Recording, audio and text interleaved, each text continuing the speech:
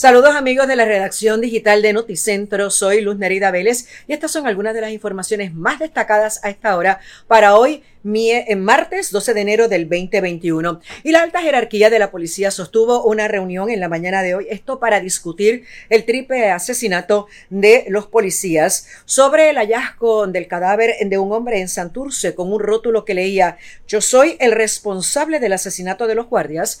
El comisionado del negociado de la policía, Antonio López Figueroa, afirmó que aunque el mismo tiene las descripciones del sospechoso de asesinar a los policías, uno estatal y dos municipales, aún no pueden confirmar que sea la misma persona.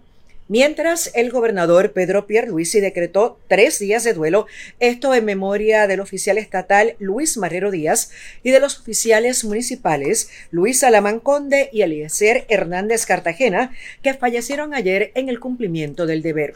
En cuanto al COVID-19, el Departamento de Salud informó hoy 3 muertes adicionales, 840 casos confirmados, 143 casos probables y 954 casos sospechosos adicionales. Las 3 muertes corresponden a un hombre de 74 años, esto de la región de Arecibo, uno de 80 años de la región de Ponce y un hombre de 64 años de la región de Mayagüez. Con estos fallecimientos, la cifra total de muertes por el virus suma a 1,645.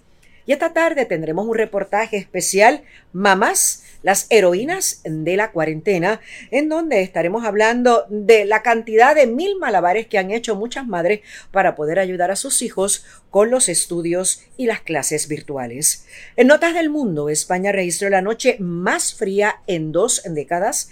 De acuerdo con la Agencia Estatal de Meteorología de ese país, se registraron temperaturas de menos de 13,72 grados Fahrenheit. Y en cuanto al tiempo local, vamos a tener tiempo estable, sobre todo en las mañanas, con bastante sol, pero podría haber algo de nubosidad en horas de la tarde, sobre todo moviéndose para el este. Se mantiene en efecto una advertencia para el uso de pequeñas embarcaciones, porque todavía el mar está un poco picado y también por las corrientes marinas, pero se espera que ya mañana en horas de la tarde al jueves estos avisos puedan ser descontinuados. Y le recordamos que usted puede, desde la comodidad de su hogar, accedernos y buscar a través de su celular en las aplicaciones de Podcasts, especialmente Apple Podcasts y Spotify. Nos veremos en la edición de las 11 y también en la edición estelar de las 4 de la tarde con estas y otras informaciones.